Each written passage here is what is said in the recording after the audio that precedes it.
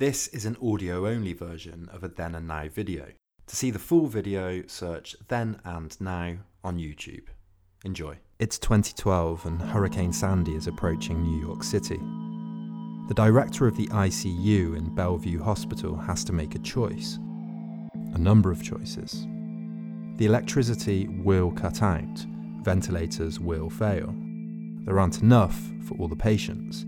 Dr. Evans is forced to make a stark decision with limited information. Who will live and who will die? She looks down a list and puts check marks next to patients' names. Of course, doctors make these decisions all of the time. We have limited resources, limited space, and limited time. Who gets prioritised, in what ways, which methods are used? One obvious answer is to maximise results. Prioritise those with the best chances of survival, with the best quality of life. But even this is fraught with problems. Prioritise the young over the old, the immature over the wise? How do you quantify quality? Maybe a lottery is fairer. These are philosophical questions, ethical questions. And the more you explore them, the more one unavoidable truth becomes obvious. There is no absolute truth, no answer that doesn't have its alternatives. The situation is absurd. Definition: unreasonable, illogical, inappropriate. Albert Camus was an early 20th century French philosopher whose works expressed a philosophy of the absurd. In The Myth of Sisyphus, published in 1952, Camus challenges the idea of reason, logic, and rationality, describing the limits of our understanding of the world as humans, protesting that philosophy itself is an almost useless and self-negating task. Camus is always asking that age-old question: what is the meaning of life? Because if we knew the answer to that question, we'd know how to act. The question of acting is an ethical question. What should we do? The traditional answers to these questions have, for millennia, come from religion. Religion tells us what we should do and why we should do it. We should not kill because we'll go to heaven if we don't. Answering these questions secularly, without the aid of a higher celestial authority, becomes more difficult. For Camus, in fact, it's almost useless. How can we ever know what to do with any certainty when even the clearest questions have exceptions? I shouldn't kill. What about in the last resort? What about to protect? What about to save the lives of millions?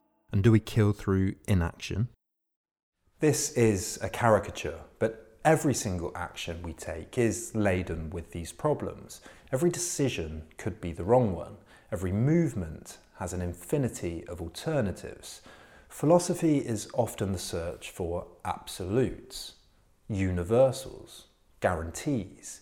But when we stop to think, no guarantee of absolute truth can be found. Should I eat this toast now, or wait half an hour? Should I eat bread or cereal?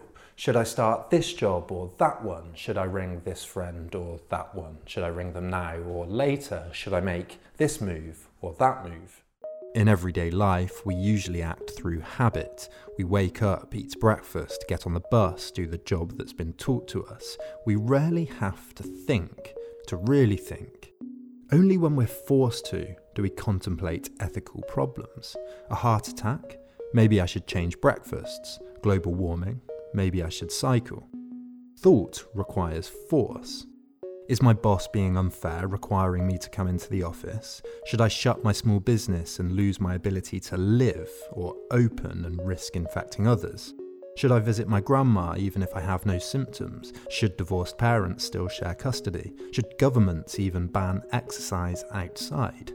When we try and work through these problems, there's often no right answer, only bad choices with limited information. Decisions often have to be made at random, with a gut feeling, not a rational calculation. The absurd, Camus writes, is lucid reason noting its limits. So we've been playing a lot of chess on holiday, and I feel like chess really demonstrates Camus' observations on the limits of reason. I can look across the board and think about a number of moves. I can think about where this piece moves and this piece moves and where this piece might move. But after a couple of moves ahead and considering what can be taken, what can't, I quickly meet the limits of my reason. And I find that one move is going to be as good as another. So when this happens, the best thing to do is just to move anyway. The New York Department of Health ventilator guidelines state that during an epidemic, patients should be prioritised on a first-come, first-served basis. But if there is a choice between two patients, all else being equal, likelihood of survival is the basis for allocation. But which variables are included here? The young are more likely to survive than the old, but what's the cutoff? Advanced cancer patients often don't make the cut, but how advanced? And it does get darker quite quickly. The rich are statistically more likely to survive than the poor because of healthier lifestyles. And in America, for example, this means that statistically, white Americans are more likely to be prioritized over black Americans who have underlying health conditions that are the product of poverty and history. Even the first-come, first-served basis prioritizes the urban over the rural. History is always complicit in ethics. No good deed goes unpunished. Camus writes that what's absurd is the confrontation of the irrational and the wild longing for clarity whose cool echoes in the human heart. So we're in France where at 8 o'clock every night, as you can hear, people bang pots and pans and drums and chant and shout from balconies in solidarity after being in lockdown every day. Here the weather's good, the supermarket shelves are well stocked and the feeling of solidarity is great. Back in the UK the weather isn't so good, the shelves look empty, and I don't have particularly optimistic feelings about the sense of solidarity, but there has been advice from the government in the last couple of days to get back while flights are still running. We'd rather be here rather than stuck in small flats back in the UK, but at the same time we don't want to be stuck here in case something happens, in case of an emergency, so we're unsure of what to do. And unfortunately, you add everything up, there probably is no good logical answer. It's picking one at random and living with the decision. During the Ebola epidemic in Sierra Leone, families had to wait for safe burial teams to arrive after relatives had died. Often this took days, disregarding religious beliefs about a timely burial. At other times, families weren't allowed the religious cleansing rituals required after death because of the risk of spreading the disease. And sometimes the distress and social friction communities experienced as a result of this could be as bad as the disease itself. Social distancing can present a similar dilemma. How long can societies really isolate before the economic slowdown kills more than the virus itself? What if it went on for months? For Camus, the absurdity of habit and the limits of any transcendental reason are illustrated by the image of Sisyphus, condemned by the gods to roll a rock to the top of a mountain every day, only for it to roll back down for him to repeat all over again. In Sisyphus, Camus sees the human condition at its starkest, but he highlights the moment when Sisyphus returns back down to the bottom of the mountain towards the rock. It's in this moment, descending down the hill, that he's most aware, and in an awareness of the truth, everything becomes clear. We can acknowledge our fate and return to it anyway. Facing up to the problems of acting, and acting anyway, takes courage. Knowing that absolute truth is unavailable and being resolute anyway is a demand of being human. Camus writes that all Sisyphus's silent joy is contained therein. His fate belongs to him. His rock is his thing. Likewise, the absurd man, when he contemplates his torment, silences all the idols. We become most human, most free, when we acknowledge this.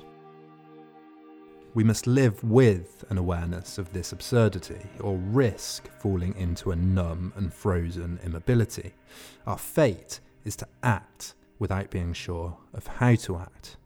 The important thing, Camus writes, is not to be cured, but to live with one's ailments. Life is unjust, incoherent, and incomprehensible. We must live anyway. In a pandemic or other global emergency, the ethical imperative to act, to help, to think about what one should do, becomes clear and urgent. We must act now. But we, people, live under the dark cloud of emergency conditions daily. Pandemics only serve to illuminate what might normally go hidden and ignored. Mothers go without food, fathers without jobs, children without the right to play, grandmothers go cold at night. The question is not how to act, but simply to act. Until we continue to solve these problems, like we have the injustices of the past, only inaction is immoral. Complacency and indifference are inexcusable. It's the absurdity of enjoying the lack of clarity and acting anyway that's integral to the human condition. There's a line in Sisyphus that strikes me. It goes, "In the time of the absurd reasoning, creation follows indifference and discovery. It marks the point from which absurd passions spring and where the reasoning stops." In other words, when our reasoning stops, our body, its movements, its ability to create something new, to make its mark on the earth, begins. When we're all in conditions antithetical to our social nature, when we're locked inside and have to work in new ways, when we have to make tough decisions about how to help people and the ways we can support our communities. It's this, the limits of our mind, but the power of our capacity to act, that might be worth reflecting on.